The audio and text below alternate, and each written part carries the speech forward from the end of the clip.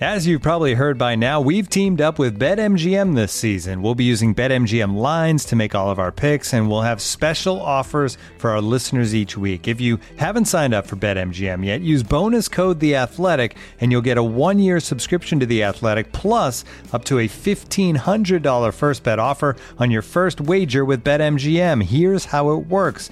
Download the BetMGM app and sign up using bonus code The Athletic.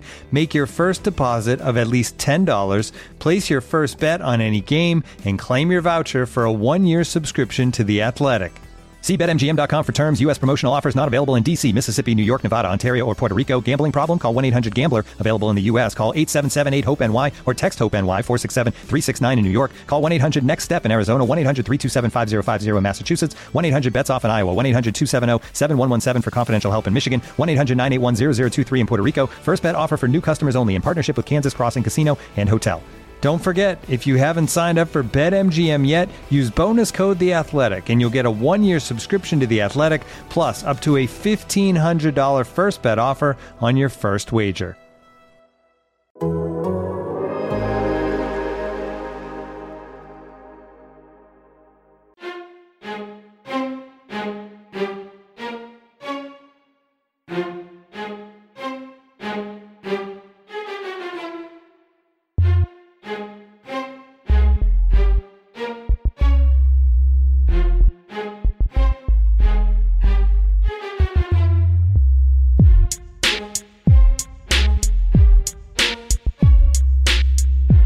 Everybody, and welcome back to another episode of Wings for Breakfast, our twice weekly Red Wings podcast here on The Athletic, presented by BetMGM. I am Max Bultman. With me, as always, is Prashant Iyer, and it's finally that wonderful time of the off season where I am not on pins and needles waiting for news. I can just kind of kick back and enjoy the playoffs. Prashant, what have you thought so far of all the action in the NHL postseason? Well, I certainly can't get enough of overtime, I guess. And I mean, it seems like they're good because they're not going to stop giving it to you. Apparently, we're just going to play every game, and every game's going to go to overtime. You know, it's almost like the teams feel like you just get the sense, like midway through the second period, that okay, yeah, this game is literally getting buttoned up, and they're finding a way to go to overtime, and it just ends up being ridiculous. I mean, back-to-back games for the Canes going to double overtime and losing both of those to now pull that series tied 2-2. I mean, Tampa and Florida have just been electric to watch. It's been a lot of fun because, I mean, you know, everyone around this time of year always pulls out that tweet says, why watch playoff hockey when I could snort cocaine while riding a motorcycle jumping off of a helicopter? It's like, It's literally that, and now it's just going to be every single hockey game. So it's what's not to like, I guess. As a Carolina resident, are you having any thoughts that the Canes could be in trouble here? No, I mean I told you, and I picked the Canes in 6. I told you that when we were doing our playoff preview show. I picked the sweep, so I'm a little right, and I told you that. I said enough. Mr. Krabs meme now. I said people were disrespecting Nashville. They won 20 of their final 28 games.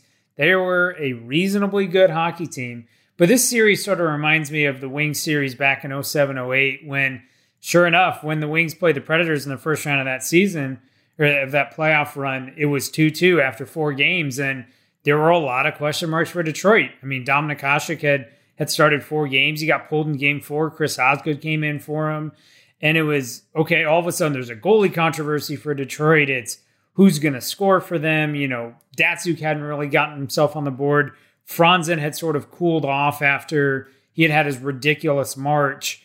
And that game 5 goes to overtime. And sure enough, Franzen scores the game-winning goal in overtime there to get the Wings that game. And they ultimately take game 6 in a 3-0 shutout. But it was a similarly tight series despite them vastly outplaying Nashville. And I think it's the same thing here for Carolina. I know it's very hard for Canes fans to relax because you don't have a recent Stanley Cup to fall back on, and things have not gone your way. But I think it's all going to pan out. What I have been interested in is Carolina's been good. Again, I think they could have easily already ended this series and pulled off the sweep. I mean, that very well could have happened. But I think right now, like the light on Alex Nedeljkovic is going to get really bright. I think he's been really good. I mean, even the other day they lose. He gives up 4 goals in that game. He saves I don't know what it was, probably 40 shots as well. Yeah, I mean, close to it at least. Nedeljkovic has not been the issue for Carolina. But the light is going to be on him. Like, people are going to point to him and say, you're the favorite. What's the guy? Saros has been unbelievable in the other net. And so I think the people are going to start pointing the finger at Nedeljkovic here, or at least the spotlight's on him, right? I mean, you would have to think so. The funny part is Nedeljkovic has saved more goals above expectation. He's been really good. Yeah, he's actually got a better goal saved above expected than UC Saros. Like, his numbers are better, but he's not going to get the same recognition because Saros, has sort of been standing on his head and is a large part of the reason why Nashville's tied 2-2 in that series. But I think it all comes crashing down. I think Nedeljkovic has been great. I think he'll continue to be great. And Carolina's going to get a little bit of puck luck. I mean, you have to remember they've played their last 3 games without Jacob Slavin. It's like, okay, we're going to take your best defenseman away from you, the guy who chews up 30 minutes a night, and now that means it's 20 plus minutes for Brady Shea, it's 30 minutes for Brett Pesce. Dougie Hamilton hasn't been his usual self in this series, so I think things will go back. But everyone in Carolina is noticeably agitated about it, but I think it'll be fine. That series still a long way to go. 2 have ended. Colorado swept St. Louis.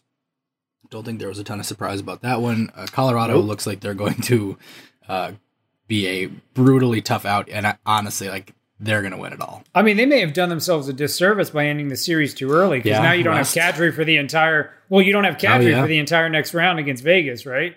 So there were people joking like, hey, has someone run the numbers to see if Colorado, like, how many games should Colorado give St. Louis so that they can get Kadri back for a certain number of games against Vegas, but.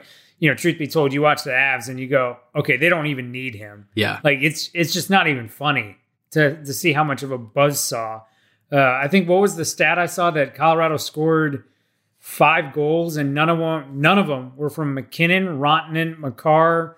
Like, literally their top 5 scores, not a single goal from them. They're so deep. It's not even fair. They're a monstrosity. And then the other series that has ended, Boston and Washington, that one maybe the most relevant for Red Wings fans because of the Anthony Mantha trade. That Boston was very good, but I also thought Washington did not have the best of body language, especially in the back half of that series. Yeah, Washington looked lost for a large parts of that series. Now, I will give credit that Tuukka Rask was very, very good for Boston after that first game where people were calling for his head and whatnot. But in reality, I just thought Washington was very inconsistent with their effort. They did have a couple games where they were able to bring it, but then they had a couple of games where it was just very much duds, and they couldn't get anything going at 5-on-5.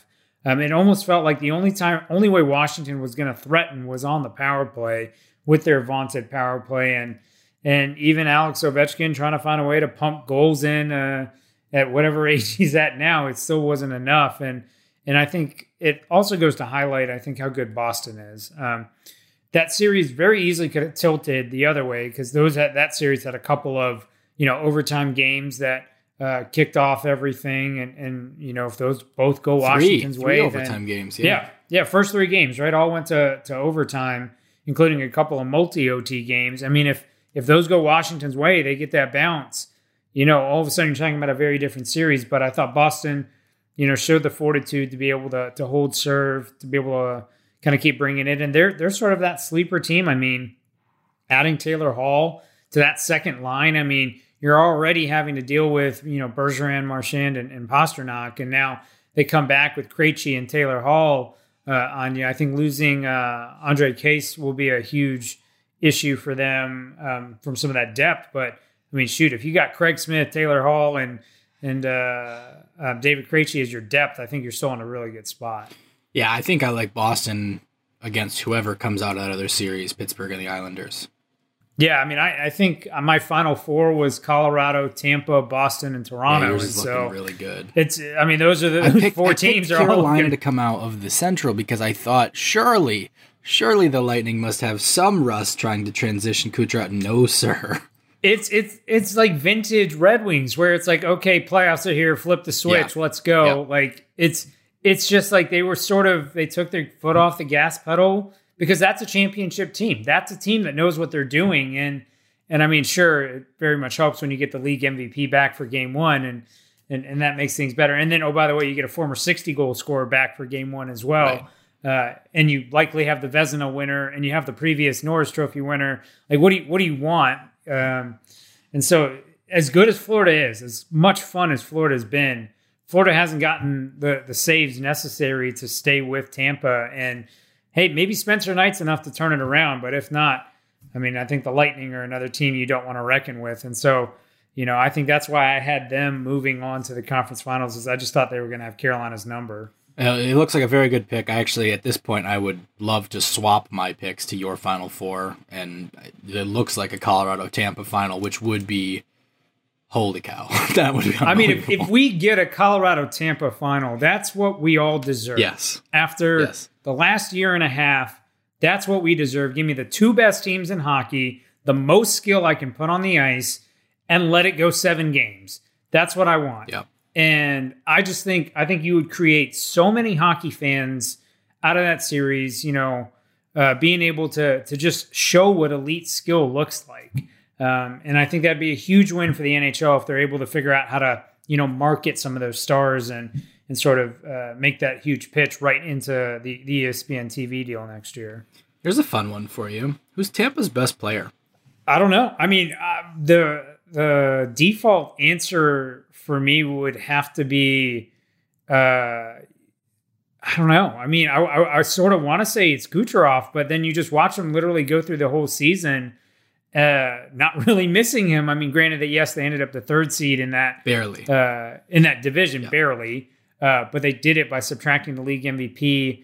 As good as Hedman is, I don't think he had as good of a season as last year, which means he just finishes as the runner-up for the Norris instead of winning the Norris.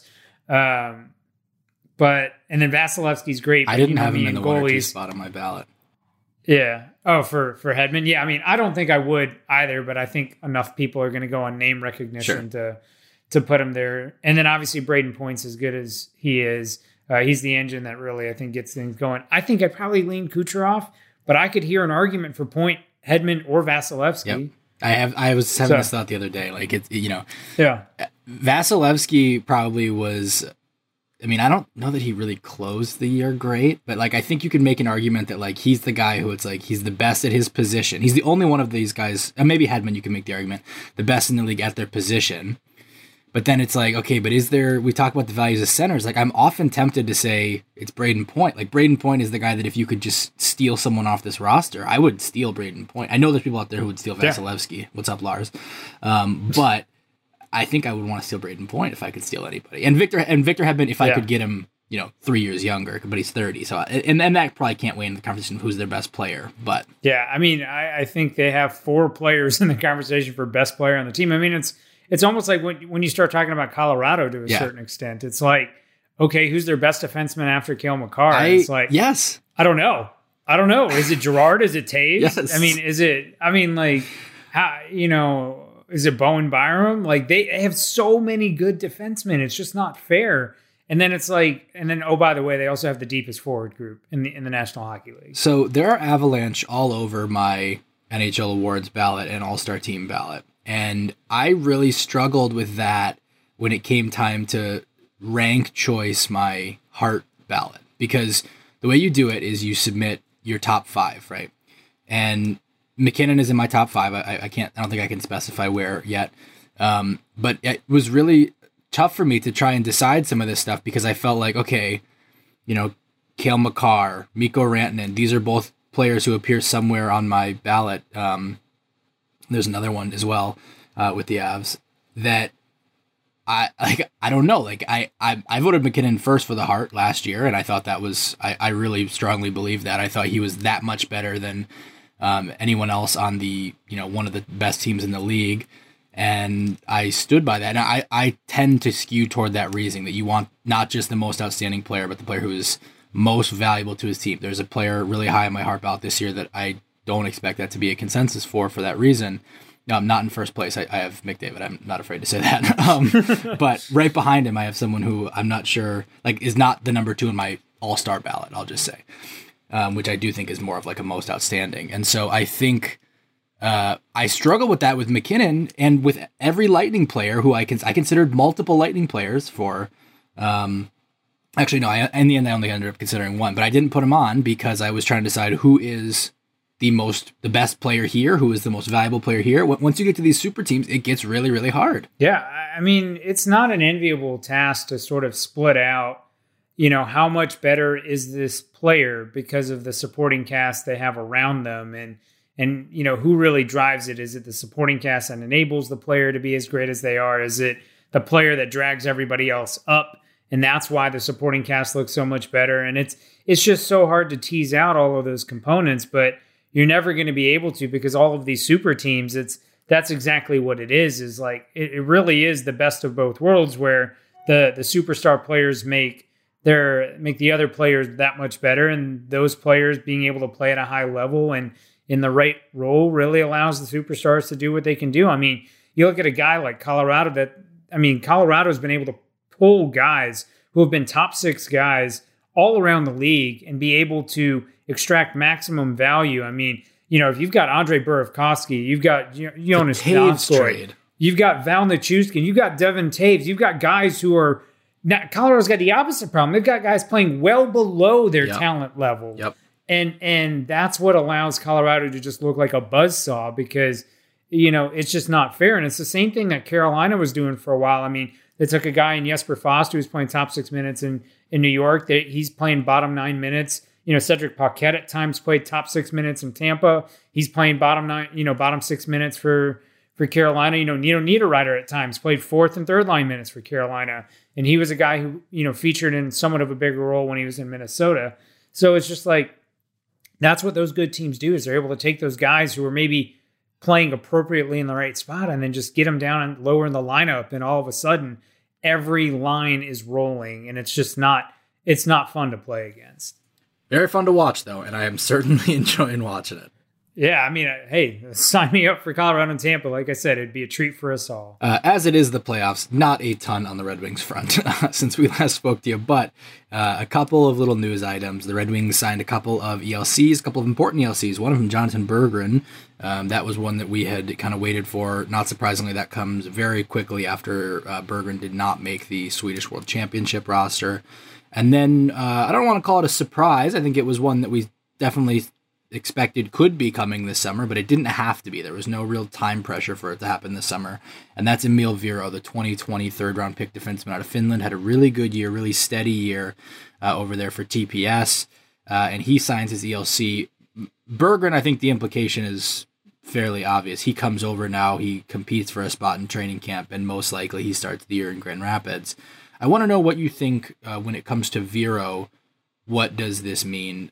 Do you expect him to come over and play in GR next year? I don't think he's gonna be ready for the NHL. Do you expect him to compete for a spot in GR, or would you think this is more like the Gustav Lindstrom, where they sign the ELC and then they're loaned back to their team or their home country to play another year?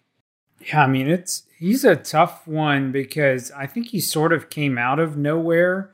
In the sense that I don't think I was expecting him to have as strong of a season as he did this year. Particularly in the playoffs, I thought he was very instrumental for his team, being able to go as far as they did. And I think maybe that playoff success is part of what contributed to the Wings wanting to be able to bring him over. But I mean, he's a very, solid player all the way around. I think he should be competing for a Grand Rapids spot, although I wouldn't necessarily rule out him staying one more year in Finland. I think he'd stay with TPS. And I think that's probably the most likely plan, but I think he should absolutely be in contention, to compete for a spot in Grand Rapids. Yeah, I mean, you can kind of look at it two ways. On one hand, he's already played a season and a half of pro hockey, and at that kind of would sometimes lead me to say, I mean, you could make the case to move over and play in the AHL. I just, at this point, would expect the return to TPS. I think you're probably going to be on the slower side. It's not like they're going to be short on defensemen in Grand Rapids already next year, although we don't yet know what Albert Johansson's situation is going to be. But Seth Barton obviously signed. He got into some games in GR this year. I'm trying to think. There's one other prospect D there, is there not? I mean, McIsaac will probably still be right? there, That's right. right. Yeah. So it's. I don't think it's super likely you're ever going to have a super duper young blue line in Grand Rapids all at the same time. Maybe if Johansson were to stay in Sweden, I could see an argument, but I don't think you're going to go more than 3 of your kind of prospect defensemen there at one time would be my kind of gut guess. And I would guess that leaves Vero as the young guy as the one who waits a year. Yeah, I mean, it'll be interesting to see because there are a lot of guys you would ideally like to see in Grand Rapids.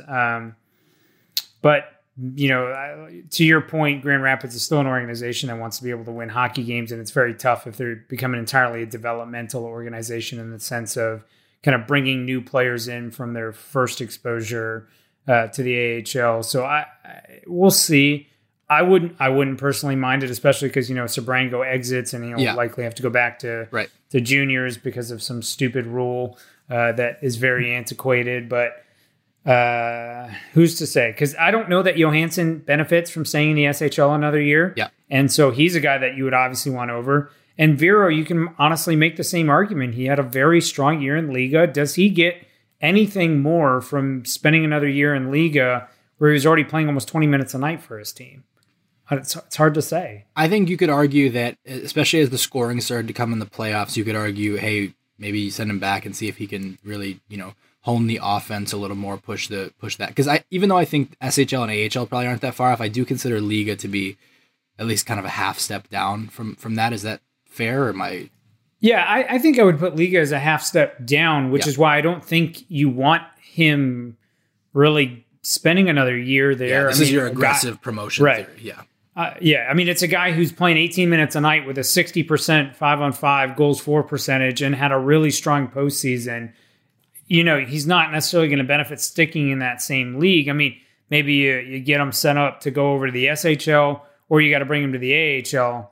And that's really your only developmental options that make sense from a stepping stone standpoint. Looking for an assist with your credit card, but can't get a hold of anyone? Luckily, with 24/7 U.S.-based live customer service from Discover, everyone has the option to talk to a real person anytime, day or night. Yep, you heard that right. You can talk to a real human in customer service at any time. Sounds like a real game changer if you ask us. Make the right call and get the service you deserve with Discover. Limitations apply. See terms at discover.com/creditcard. Looking for an assist with your credit card but can't get a hold of anyone? Luckily, with 24/7 U.S.-based live customer service from Discover, everyone has the option to talk to a real person anytime, day or night. Yep, you heard that right. You can talk to a real human in customer service anytime. Sounds like a real game changer if you ask us. Make the right call and get the service you deserve with Discover. Limitations apply. See terms at discover.com/creditcard. So the other thing I was trying to think of, who you mentioned, this is what it was. You mentioned that, developmental versus winning. I think the Red Wings see that as not an either or. Like, I think they think the key to the development is having them play with veteran players who can, number one, have things to teach them, and number two, who are able to kind of carry the load in moments where they're not ready for it yet. And it allows you to kind of have that earn your spot dynamic. It allows you to be playing, meaningful games at the end of the year. You're not like way back, far behind in the standings, and the games don't matter by March. And we've talked about, even with the Red Wings, that's not an ideal development environment for guys.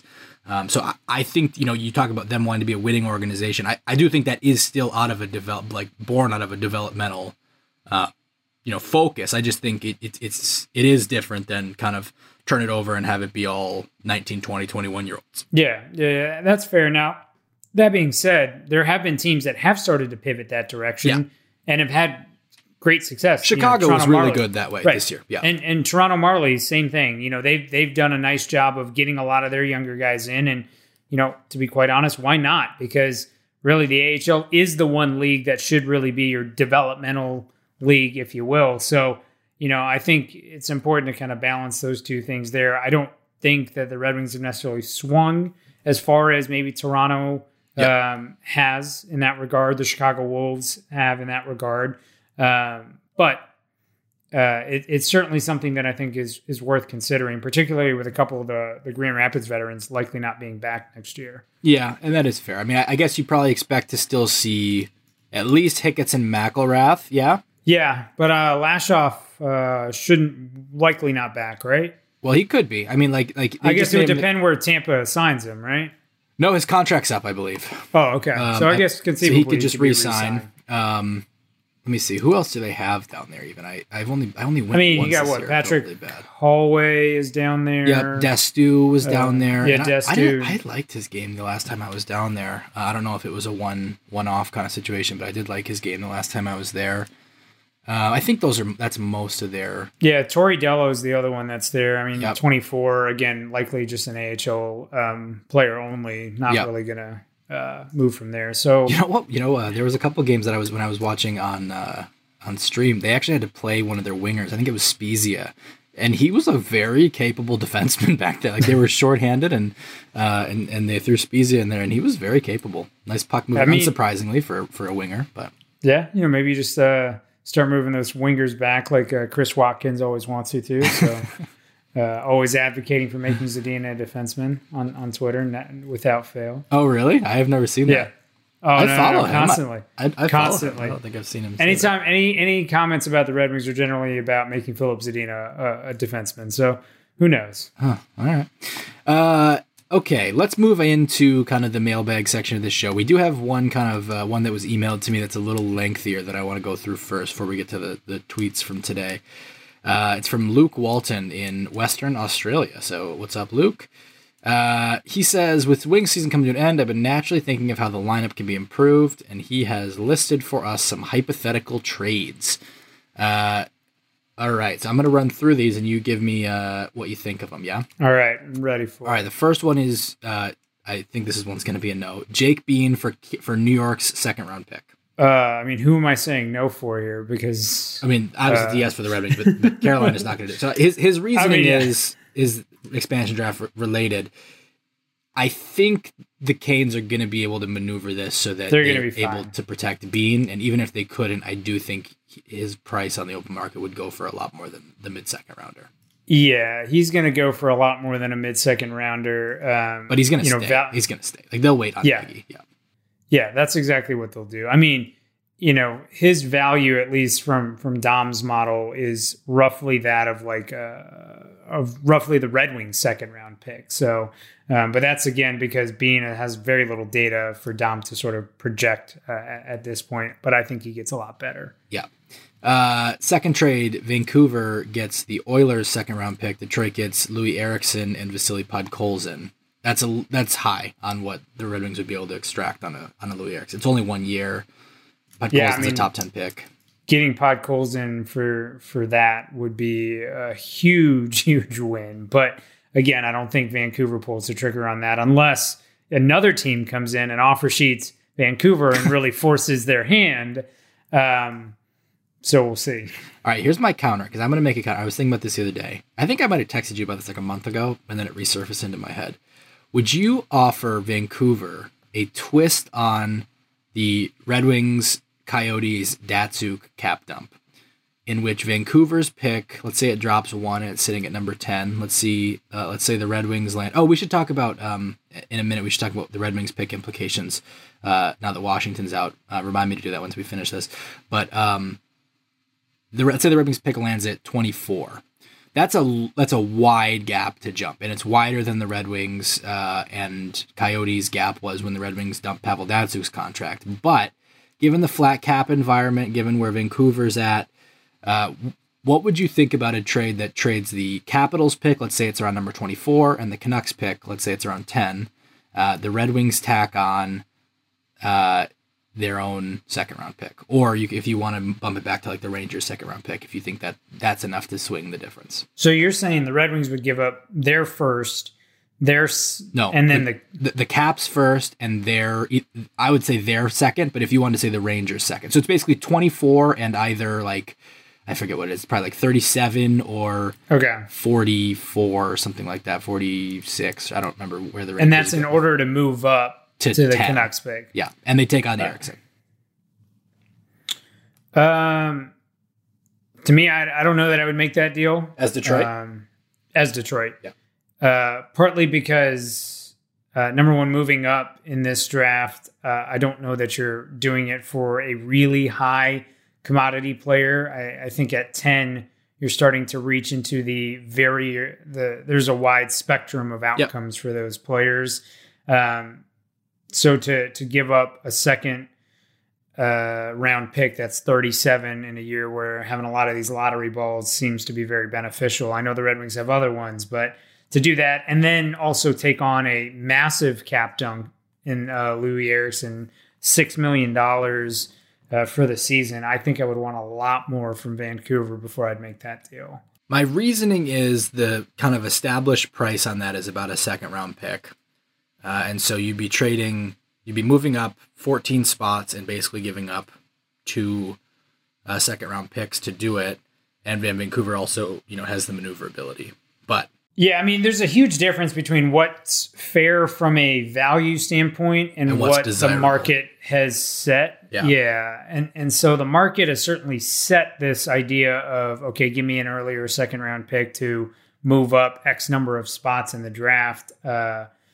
And that's what it's been going for. But in this situation, I think if I'm the Red Wings, that's not close to what fair value should be as opposed to market value. And in this case, I'm a little bit more interested in making deals that come closer to fair value than to market value when there is a huge discrepancy. Okay, I can buy that. I do think the risk there is like you talk about who the second round pick was in that last Coyotes Red Wings trade. That pick ends up being the better player than the first rounder that the Red Wings gave up. And I think especially in a draft like this where we do expect there's going to be some kind of unearthed guys in the second round who, maybe if they had been able to play this season in the OHL, for example, shoot their draft stock up into the, top 20 or top 25 or so, and then ultimately turn into really good prospects. I do think it's a really risky proposition. I just felt like it's not the most dissimilar situation other than the fact that Datsyuk was literally leaving for Russia. We are not aware of Louis Eriksson leaving for Russia at this time. At this time. Yeah. And I mean, using that example, right? Also, the player that Arizona moved up for is collectively better than the other two players in the deal, which goes. Well, that was my justification for it. It's like, can you replicate that to get I don't know if it's going to be like a McTavish. Is Kent Johnson there at 9 or 10? I mean, to me, if I'm looking at the players in this draft and I'm looking at who I'm going to move up for at 10, like the only way I'm moving up is if Beniers is there at 10. Because he wouldn't Brant get past Clark their own is there first at pick. right. Yeah. If Brant Clark is there at 10, or if Owen Power is there at 10. But I think outside of those 3 players, and William Eklund, I should throw him in there as well. Really, those 4 players. There's not anyone in there that just screams, I need to jump on this player at the risk of giving up multiple lottery balls later on. You know who the listeners are going to want to trade up for, right? I am very much aware, and we're not even going to mention the name because I think I finally got a message from someone who was listening. I can't remember the name, but they're like, you know what? I'm actually really tired of hearing the goalie logic at this point. And I was like, to be fair, I'm very tired of laying it out at this point. What's done is done, and nothing's going to change here until we see something different. So, listeners, I'm not even going to invoke the name so we don't have to talk about it. I'm going to make a bold statement now. It may sound crazy. I'm going to predict that we never have the goalie conversation on this podcast again. That is a very bold statement about this goalie situation. I don't know that I believe you. All right, I guess we'll find out. All right. Okay, the third trade from Luke. Back to this. Oh wait, sorry. Let's do the Red Wings, the Capitals pick real quick. So the way that this works, I've seen a lot of people asking me about it in the last couple of days, asking if the pick is now like in the low teens because Washington was the second team eliminated. That is not the way it works. So the way that the NHL seeds this is obviously they do the first 16 teams are the non-playoff teams. And then the other one you work backwards. So you get 32 is the cup winner, 31 is the cup runner-up, 29 is the semifinalist who had the better regular season record, 28 is the semifinalist who had the worst regular season record. Then you have any division winners who lost in the first 2 rounds of the playoffs. And then you have everyone else who lost in the first 2 rounds of the playoffs seeded by reverse regular season standing. So Washington's pick cannot go any higher than 22, and that's if everything goes right. Vegas is going to knock off the Wild, which will clinch that either Vegas or Colorado is going to the next round. At that point, once that happens, the pick cannot get any better than 23. From there, the Red Wings do have a path for that pick to get to 23, and that path is Toronto goes to the Final Four, Tampa Bay goes to the Final Four, Boston goes to the Final Four, and Winnipeg or Edmonton, which right now is looking like Winnipeg, goes to the Final Four. But I don't think that's likely. I do think it kind of looks likely that Tampa and Boston get there, which would mean that pick would settle in at 24. And then because Arizona has a forfeited pick, that is the 24th pick, but it will be the 23rd player chosen. So that's the way that breaks down. It's almost certainly going to fall between 23 and 25. You'd have to get really unlucky for it to be at 26, which would be for Carolina, Toronto, Colorado, and help me out, who am I missing? Pittsburgh to be the Final Four. I don't necessarily, based on what I've seen from Pittsburgh, see them getting there. But the other ones certainly could. And so my guess is it's probably going to be 23, 24, or 25. It would need to get really unlucky for the Red Wings for it to be at 26, and it's virtually impossible. You would need the Minnesota Wild to make the Final Four for it to get to 22. So that's the kind of the range there. Yeah, I think at this point in time, expect it to be 23, 24, or 25. Yeah, so that's what I think too. Okay, so down to Luke's third trade suggestion. Tyler Johnson and Cal Foote for a third pick. Or the third round pick, sorry. The Red Wings third round pick. I mean, Tampa will need the cap space for Braden Point. Tampa does this. I don't know if Detroit does this. Right. I don't know, again, to take on Tyler Johnson's contract. Yes, Tyler Johnson had a heck of a season, after I think I very much said I didn't think he could do that. He had a pretty good season. So he deserves all the props for that. But I think each year you add on from an age standpoint, I don't know that he's going to be able to continue doing it to make that value worthwhile. And then the other issue with him is it's not just a short-term thing. It's a longer-term contract. You do have 3 more years left at $5 million. I think if you're looking at treating this as a quote-unquote cap dump, although he's a little bit better than your standard cap dump, I want more than this if I'm Detroit. Yeah, I mean, I want a future first if I'm Detroit, and not next year's. I guess The fact that it's 2022 is relevant, but I would be asking if I'm Steve Yzerman for 2023 or 2024 as unprotected first to take Tyler Johnson's deal. I agree. But Cal Foote was a first round pick, and Yzerman, I believe, was the one who drafted him, right? Yeah. Or maybe that was the year. I think that was the year he was about to step down. 2017. Right? Oh, okay, yeah. If they I'm drafted remembering both Foote brothers, and I don't remember which order it was. Yeah, Cal Foote was 2017. Okay, so Yzerman drafted him, so there's an affinity there. He is obviously Yzerman's type of defenseman, but there's a chance Cal Foote goes in the expansion draft anyway, right? Potentially, yeah. I mean, with the way Tampa's laid out. All right. Fourth trade. I love the player. I don't think that they give him up for this. Detroit gets Joel Eriksson Ek. Minnesota gets Washington's first or the Red Wings second. I think you might have to give up both, and even then, with the way Minnesota, I think you need both plus more. Yeah, exactly. With the way Minnesota's shaking out center-wise, he's their number one center. You're not going to steal somebody's number one center, even for, let's say it's pick 25 and pick 35. That's not happening. Yeah, nope. I think you need a Detroit's first. Honestly, would be a starting point in a deal like that. Would you do that? Would I do that? No, okay. But I think that's the value that Joel Eriksson Ek is building for himself. He's great. He's a great player. Yeah. So I think he's literally carving. I mean, we've seen it just in the playoffs here against Vegas. He's been Minnesota's best player. Yeah, I agree. So, I love the player. I don't think you can get him for this. All right. On to the Twitterverse. What did you guys leave in the old mailbag today? Well, first of all, I have to applaud this question here because Peter came up with a guaranteed way to get his question read.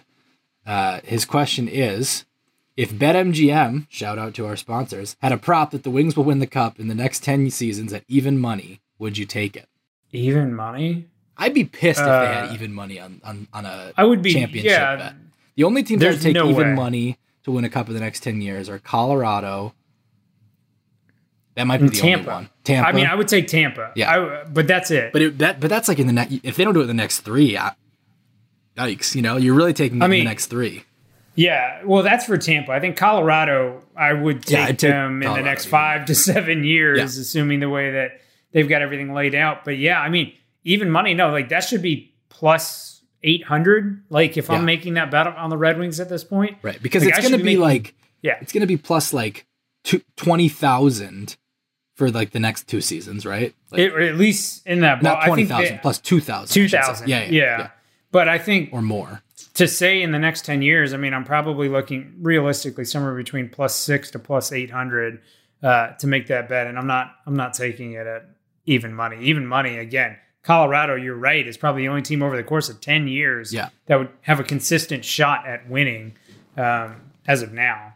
Yeah, I agree with that. I would not take it even money. I would take it at like plus 1,000. Yeah. I mean, plus 800 is what I'm saying. I would take it at, but plus 1,000, definitely continue moving in that direction, and I'll consider it even more. So, yeah. All right, James Goodwin. If the Red Wings hit the lottery this year and pick 1 or 2, do you think it would be wise or plausible to move the pick for a 2022 or even 2023 first rounder, cashing in the lottery win for more tickets in more top heavy draft years? Oh, that'd be fun. That's a delicious idea. I love that idea. But the analogy, no, I hate the idea. The analogy is exactly right. You win the lottery and then you cash it in for just more lottery tickets.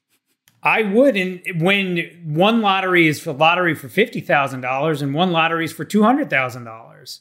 No, you take the $50,000 because you can end up with like basically nothing in the $200,000 ones. But here's the thing, right? It's not like that because you still have a ticket to the $200,000 lottery. Yeah, you have 50,000 tickets to the $200,000 lottery, but you're still unlikely to win. What I'm saying is like instead of it being viewed as sort of the zero sum where it's 50,000 or 0 or 200,000 or 0, like Detroit's still going to have tickets in both scenarios, but the most you could win in the 50,000 lottery is $50,000. Okay, but the question to me then is, what is the... Like, how much is like player? Because a team that's going to make this trade is probably not like San Jose. You know what I mean? Like, it's probably not a team that you reasonably expect to be one of the 2 or 3 worst teams. Like, I don't think it's Buffalo. I guess maybe you could argue that because they need to kind of get a move on with this. But like, who's the team that's doing it? Like, ultimately, you're probably saying is like the 7th or 8th pick in 2022 or 23 worth $50,000. To the $200,000 of Shane Wright or Matvei Michkov or Connor Bedard. Yeah. I mean, totally. That's sort of what you're saying is the 6th or 7th pick, because that's the kind of team you need to be targeting in 2022 or 2023, going to get you an equivalent player, or at least within the ballpark of the 2nd overall player that goes in 2021, such that you don't end up losing a deal like that in a huge manner. And the fact of the matter is, I think it does. I just am not 100% sold on the ceiling of the 2021 class. And if you're telling me that I could ship that 2nd round pick or that 2nd overall pick conceivably or 1st overall pick to a team that is going to have a potentially 8% or higher, or I should say 7.5% or higher, shot at 1st overall, in addition to Detroit's likely 7.5% or higher shot. I mean, now I'm effectively the best position team or the 2nd best position team for that lottery next season. And if I'm Detroit, again, I still think getting 2 players in that ballpark is better than getting, the 2nd overall pick this year and then just one of those guys next year. The main thing I like about the idea is that all of a sudden you've got a chance at Wright or Bedard or Michkov that doesn't rely on your own failure. Like, you've got a path that, like, someone else is losing can get you one of those guys. That's the number one thing I like about it. But with that said, I'm sitting tight. I'm picking Owen Power or Matt Beniers, and I'm exiting the arena quickly. I mean, I guess you still got a lot more picks to make, but you still do. You still do. I think it's a really great idea, and I'd probably have to spend a little bit more time on the math of it to see exactly what would need to happen for it to really be a reasonable idea on the surface. I have, for the record, done that where you win like a $10 scratch off and buy more $10 scratch offs. I mean, with the money, right? That's right. Because if the number one prize there, I'm just saying that I think we're we're sort of overestimating 2021 and underestimating 2022 and 2023. Fair enough. And now, two pigeons bemoaning the fact you can stream DirecTV satellite-free. You see this? A family watching baseball on DirecTV with no satellite dish in sight. Let's heckle them. You call that changing the channel? Choke up on the remote, buddy. I hope getting all these games on DirecTV makes up for your mother not pre-chewing your sunflower seeds. DirecTV has the most MLB games. Visit DirecTV.com. Claim based on total games offered on national and regional sports networks with choice package or higher. Availability of RSNs varies by zip code and package. High-speed internet service required. Terms and restrictions apply. Customers are rushing to your store. Do you have a point of sale system you can trust, or is it a real POS? You need Shopify for retail. Shopify POS is your command center for your retail store. From accepting payments to managing inventory, Shopify has everything you need to sell in person. With Shopify, you get a powerhouse selling partner that effortlessly unites your in-person and online sales into the one source of truth. Track every sale across your business in one place and know exactly what's in stock. Connect with customers in line and online. Shopify helps you drive store traffic with plug-and-play tools built for marketing campaigns from TikTok to Instagram and beyond. Get hardware that fits your business. Take payments by smartphone, transform your tablet into a point-of-sale system, or use Shopify's POS Go mobile device for a battle-tested solution. Plus, Shopify's award-winning help is there to support your success every step of the way. Do retail right with Shopify. Sign up for a $1 per month trial period at shopify.com/theathletic, all lowercase. Go to shopify.com/theathletic to take your retail business to the next level today. Shopify.com/theathletic. Okay, Mick says... Oh, no, sorry, that's just a tweet to me.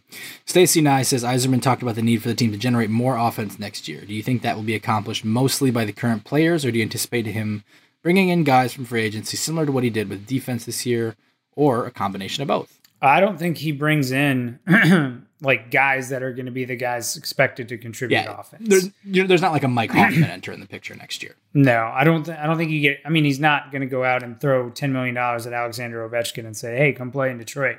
I don't think you get anything like that happens. I think it's going to be the guys in the room right now need to be better than they are. And, you know, I'm going to pull out my old favorite Ken Holland line, and the guy coming back from injury is your deadline acquisition. Well, this time it's Tyler Bertuzzi coming back from injury is your free agency acquisition. And having a full, season of Jacob Vrana, if he hangs around, I think would be what you're looking for to bring you more offense. I don't see him pulling any top six guys in. It really sounded like they're counting on internal progress and getting healthy as a driver for this. But I will say the one thing I could see is if they do make a move that's kind of fueled by either the cap or the expansion draft, and getting reinforcement that way. Like for example, we bring up like the Tyler Johnson thing. If the Lightning said, we'll give you a 2023 unprotected first to take Tyler Johnson, he's going to help the scoring. He is. He does. Yeah. He very much does. So in a trade like that, or if there's like someone who's going to be unprotected at the Red Wings are like, hey, swoop in, a Devin Taves style deal kind of thing where you're able to get somebody not with an asset attached, but just for a way less asset cost than it ought to take to get them. Those are the two scenarios where I could see external playing a needle moving role in increasing the offense. Yeah, I agree with that. Outside of that, I think everything's going to be internal. Joe asks, with $50 million, should Steve Yzerman continue massively front-loading contracts on RFAs or free agents for longer contracts? I mean, you don't want long contracts on really anybody on this team. In terms of, I guess I'm trying to think, is he like trying to suggest that? I think he might be under the impression that you can front-load cap space, which you can't do.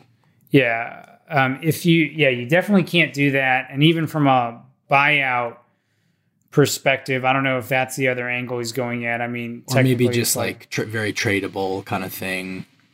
But yeah. I don't think so. Like to me, the purpose of front loading, well, there's probably two. Number one, when you're in unrestricted free agency, it's a real weapon that you can use to say, look, we're going to give you this cash like up front, man. Like you don't have to sit around waiting for these checks to clear, whatever. We're going to just drop $11 million in your driveway tomorrow kind of thing. That's one advantage.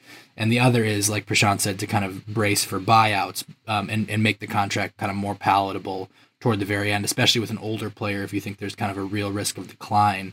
I don't think those are really in play for the Red Wings here. It does not affect the cap picture. That's what kind of the purpose of AAV is. So someone can make wildly different sums in year one of their contract and year four in their contract, but the cap hit is the same because the cap hit is the average annual value, which is the years of the contract divided by the total amount paid.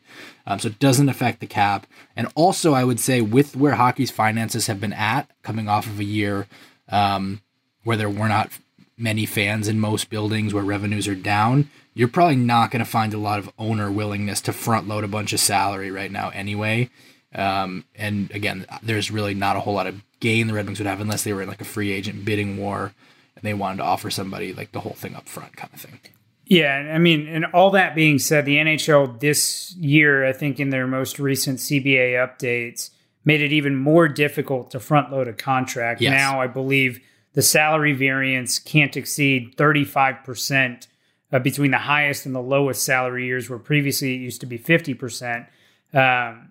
So it's basically not going to be as easy to do as it was in years past. And even in years past, it wasn't easy to do because the whole issue was literally those Henrik Zetterberg, Johan Franzen contracts where the salary dollars were very high early on and then were $1 million in the last years, and the players could just retire on those. That's the whole reason for the cap recapture penalty. So really, it's very difficult to do this in the NHL.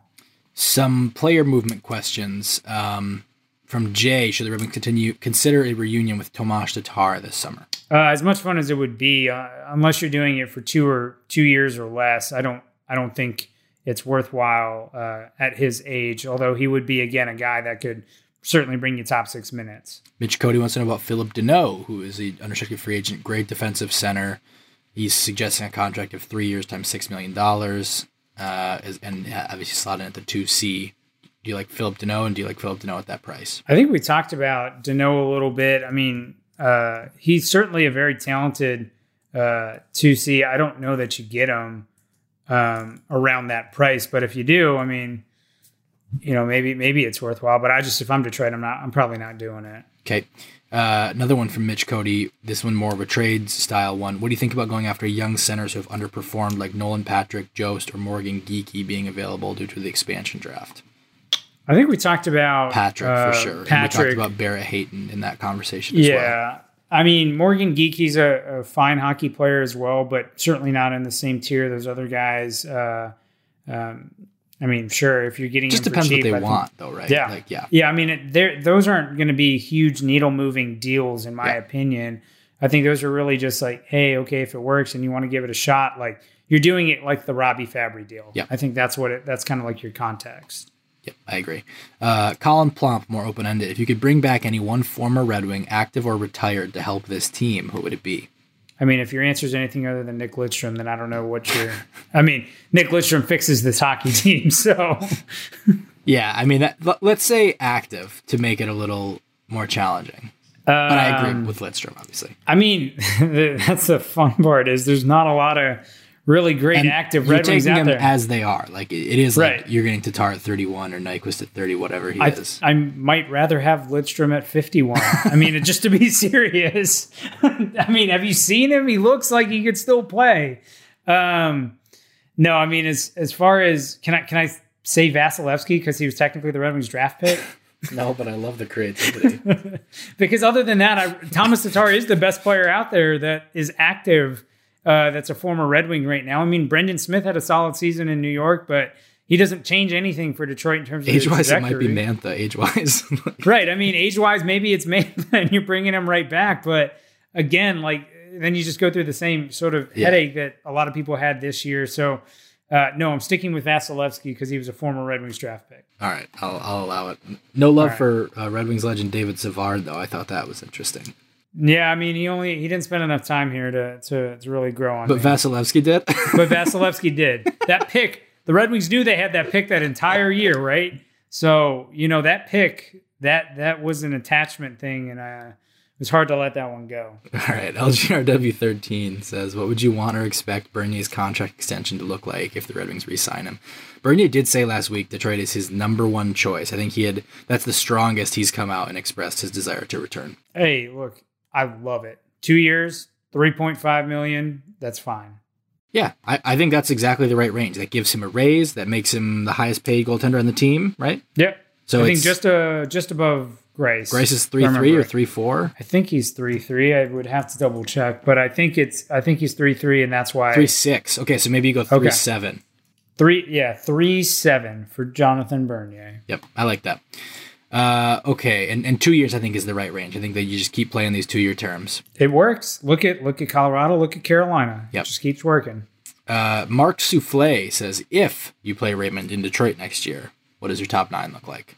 First of all, that's not going to happen. But if that does happen, we can kind of give like the, I don't know, February 5th lines, I guess, if Raymond has a great start in GR. Yeah, I mean, if he gets a great start, I think he would be a lot of fun as a guy that could play with Dylan Larkin. I think he's a guy who could keep up from a speed standpoint. I think he could, be the right winger on that line. And so maybe you have, Larkin playing with Raymond, and maybe on the left side, you've got Jacob Vrana, and I think that line would just be absolutely electric. I think, your second line, you probably got your Tyler Bertuzzi.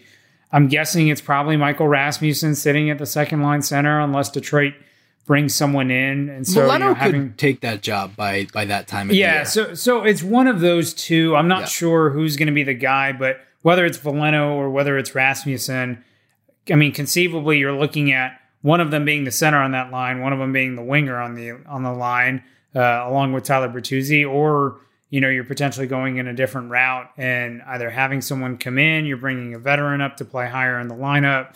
Maybe Adam Ernie is still scoring, 10 goals a month. What about Fabry? You got Zadina. Yeah, you could put Fabry up there. I wouldn't have a problem with Fabry. Wouldn't have a problem with Zadina playing up there. I think it sort of depends on like how the roster construction goes from that center spot. It's just like I have a tough time if your center is going to be Rasmussen or Veleno, like turning it into an all youth line is my only hesitation there, which is why I'm like trying to stagger some of the veterans. So Fabry might be a better fit with, maybe Rasmussen and Bertuzzi, and then maybe your third line has, if Nemesnikov isn't exposed and he's kept, and then maybe Nemesnikov is there with, whoever's left. Veleno and Zadina. Maybe that's how that works. So that's probably the best you can make your top 9, I think, unless you're bringing in outside help. I think I would space out the puck carriers a little different. So I would probably go with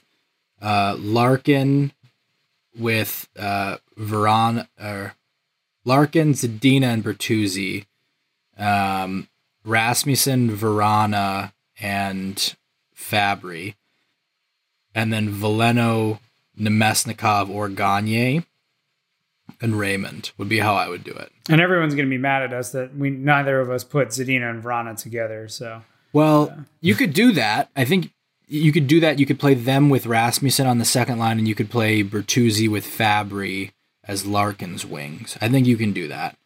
Yeah.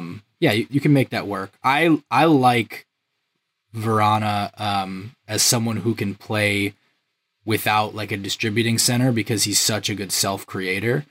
And Zadina can create for him too, as he showed a little bit this year. So I think that can work. Yeah.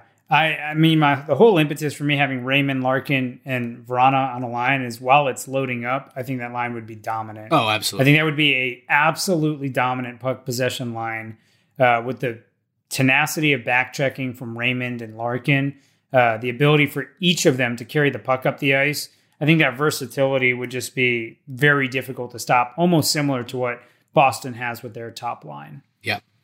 Josh Brink says, how many rookies do you realistically see starting for the Red Wings next season? He says starting meaning spending the majority of their time in Detroit, and he wants to set the line at 2.5. Do you take the over or under on that? 2.5 is high. I'm going to take the under for sure. I mean, I was going to say 1. Rookies are Seider and Veleno, so there's 2. Like that's happening. Those are Calder eligible guys. And then it's who's your third, who's going to spend the majority of their time? I don't think there is one. Yeah. I don't think Raymond, Berggren, Johansson spend the majority of their time. Is Lindstrom Calder eligible? That might get you over on a technicality. I mean, that would be a massive technicality. I don't know if he's played. No, because he's played 6 and 2. 6 and 2 Yeah, it's seasons. been 2 seasons. Yeah. So, you're right. Yeah. Okay. No longer Calder eligible. He was Calder eligible this year, so this was his Calder year. He did not make my ballot. That's a shame. Jason Turner, he saw Yzerman's season, wondering about Chara as a 1-year mentor for Seider. What do you think of that scenario? Chara's would be a fun hockey player to bring in. I mean, what better way to learn how to play big man hockey than from Zdeno Chara, right? I mean, plus that line would not be fun to carry the puck in against. I mean, just from the reach and then the hitting, I don't know what you want to do, but it would be interesting to watch. The only concern I would have would be how many big hits does Mo Seider take, being the guy who's got to turn and chase the puck for Chara, because Chara's feet don't move that well, and so Seider's going to be the guy turning and chasing every single time because teams are going to dump it in on Chara's side. So Seider's probably going to take a lot of body hits there. So, I mean, it'd be a fine idea for sure. I think Alexiak's another guy that we've thrown out who would be a lot of fun. He'll be a little bit more expensive, but I think he'd be a good guy to also have as a mentor there. It was pretty fun. Someone gave me credit for that idea in my mentions, and I really just completely co-signed it when it was your idea last time. But now it's canon on Twitter that's my idea. So and we all know Twitter is the gospel. So Max, congratulations on your excellent idea of having Jamie Alexiak as Mo Seider's partner. Thank you very much. Beer League Chump asks, how many goals will Pettersson score in his Red Wings debut next year, and which wingers will he play with? It'll be 35 goals for sure. I think. Could you imagine Pettersson playing with Vrana and Zadina? Do you know how much fun that would be? Very fun. Make it happen. Do the offer sheet. I don't care about the general manager's feelings. Jim Benning clearly has no idea what he's doing. Please give the offer sheet. David Jackson says, can we now get a final proclamation that the Mantha trade is a big win for the Red Wings and a bigger loss for the Caps? No, because, look, sometimes it takes a little while post-deadline for these guys to jive. I mean, Thomas Tatar was scratched by Vegas and then goes and has like a 60 or 70-point season with Montreal the year after. Look, I'm not going to deny that the Red Wings got an absolutely massive win, but I'm not ready to call it a loss for Washington here because it didn't work out this one season when, truth be told, they were never going to be the Cup favorite. Like, they were never even going to be their conference favorite. So I'm not basing anything off of the Washington series, but I just think after 11 games of seeing Vrana, I was not bullish enough on what Vrana was going to be. Like the Red Wings did much better. I thought they did well, and I thought they had a lot of upside, but I thought a lot of it depended on the pick.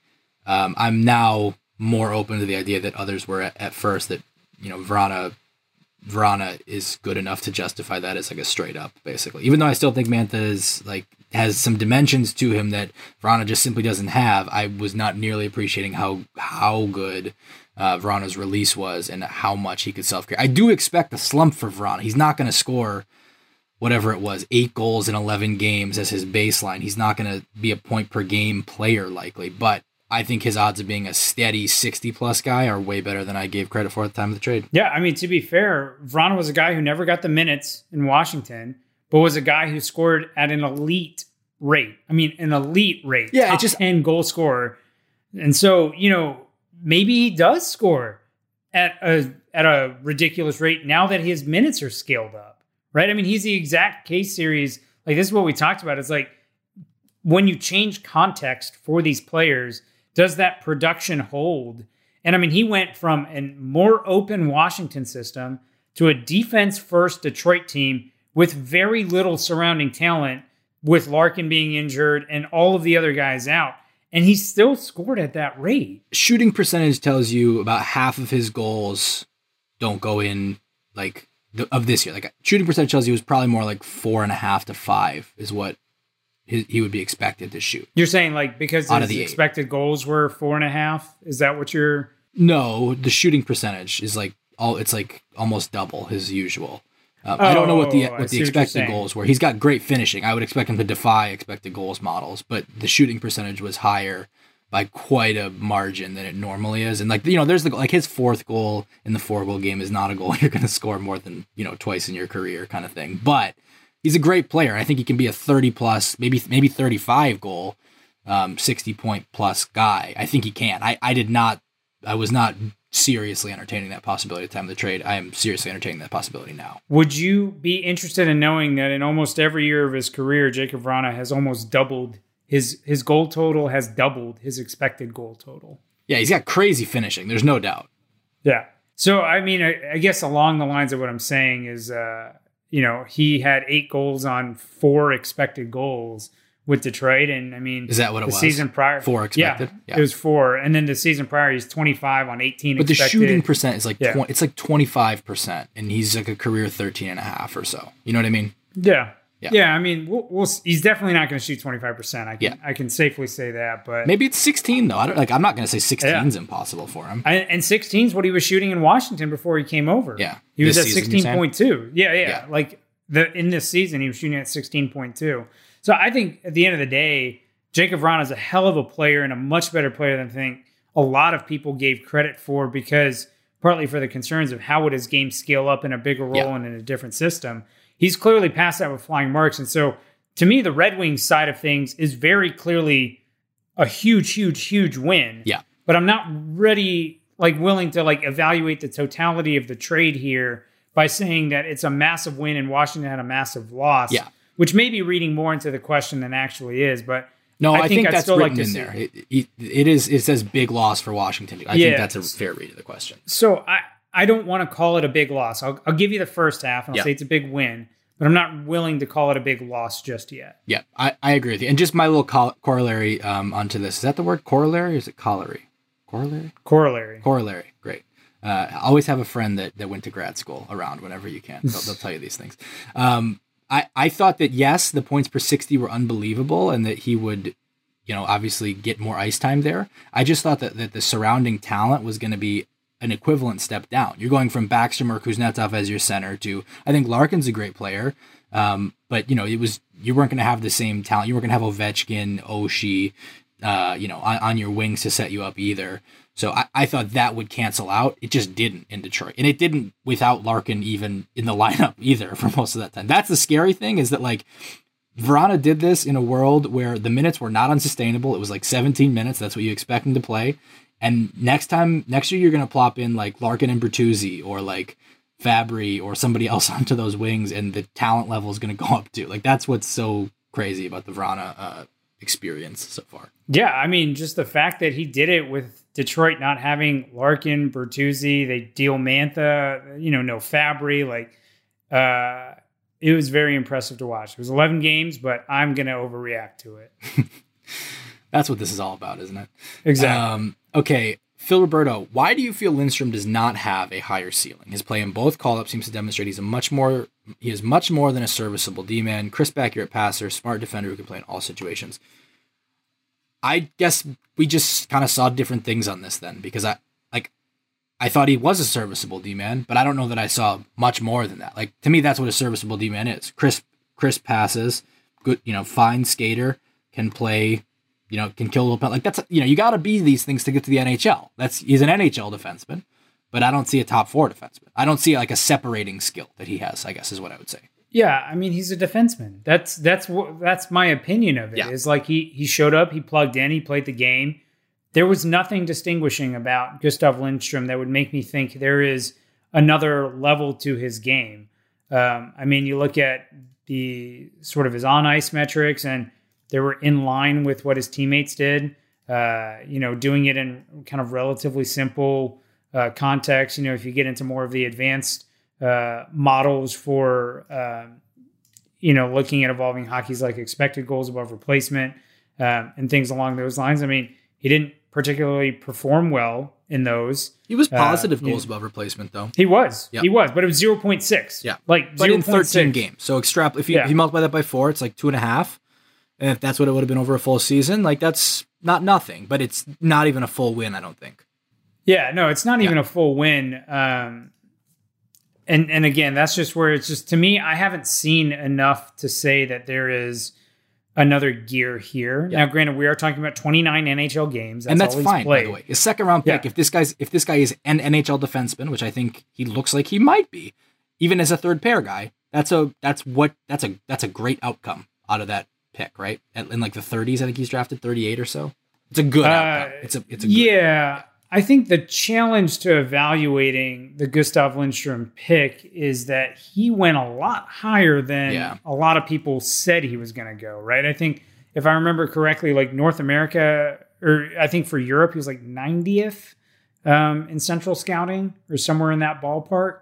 So he went high. And then the other thing that we haven't really jumped into and talked about is who went in the 39th pick, after the 38th pick. It was Jason Robertson. That was going to be the runner-up for the Calder.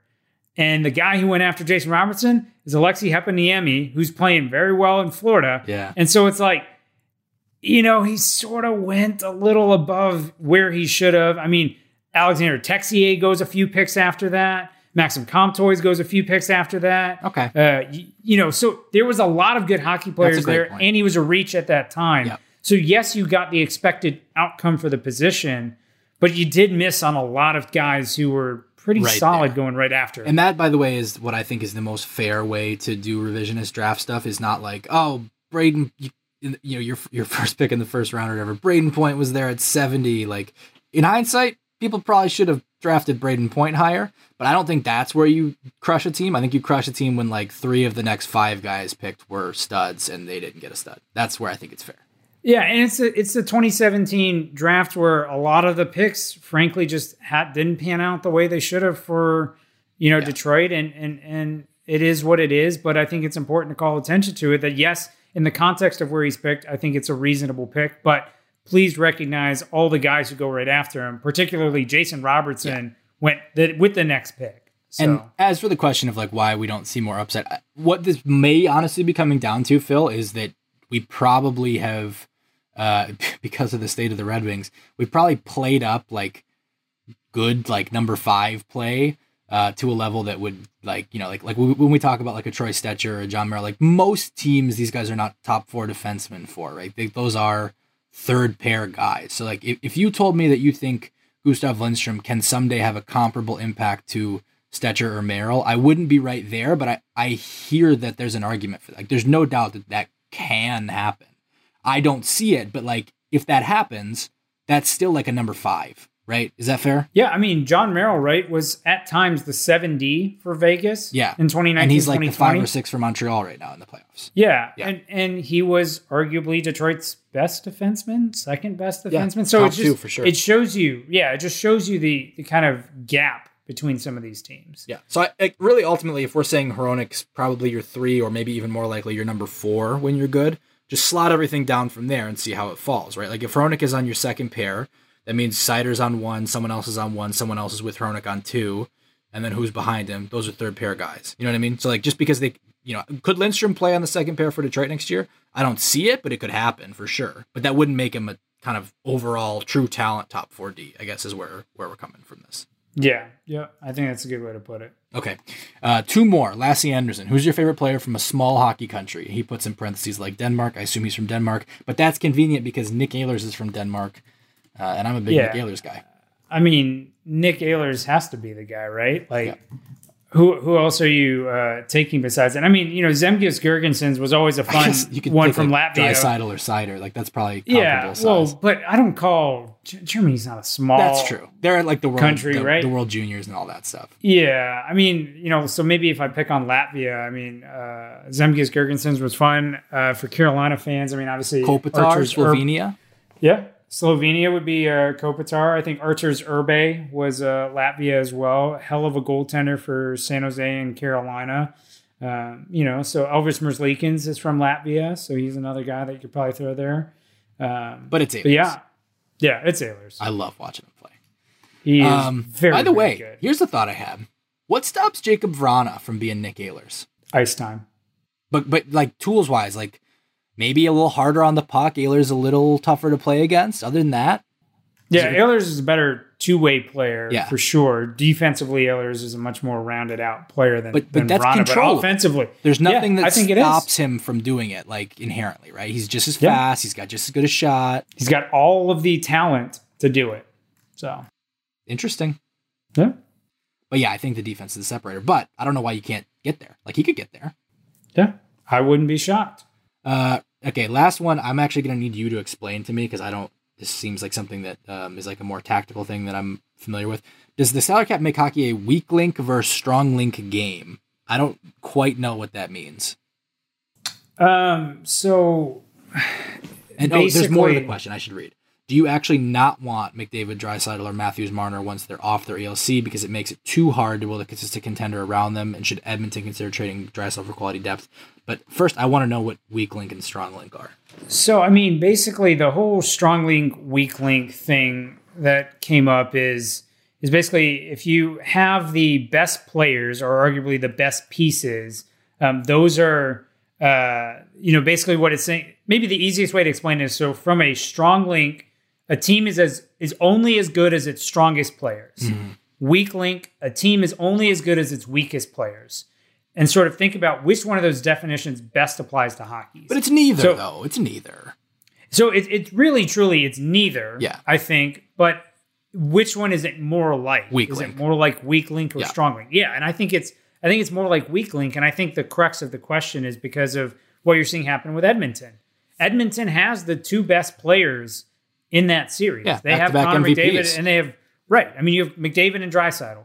But the impact that the best players can have on a game in hockey is smaller than other sports. Yeah, like in basketball, you get the guy who's play 80% of the game, and there's only 5 guys on the court. And, that's exactly right. Like, Steph Curry plays 48 minutes for the whole game. He plays the whole game. You can have, and there's only 5 guys, like you said, and the ball is always in his hand, and they're set possessions. It's much easier. But that doesn't strike me as a cap-induced thing. There is some cap element to it because you can't pay everybody like the O2 Red Wings, but I think at some level you can only play 25 minutes a night for your best player. Right. So I think part of it is that, and then the other thing is that I think the cap doesn't really factor in to the definition of strong link or weak link. I think it's more what's actually happening on the ice versus paying it. But, to his point, I think what he's getting at is because there's this hard salary cap in place, it's that much harder to really be a team that can win.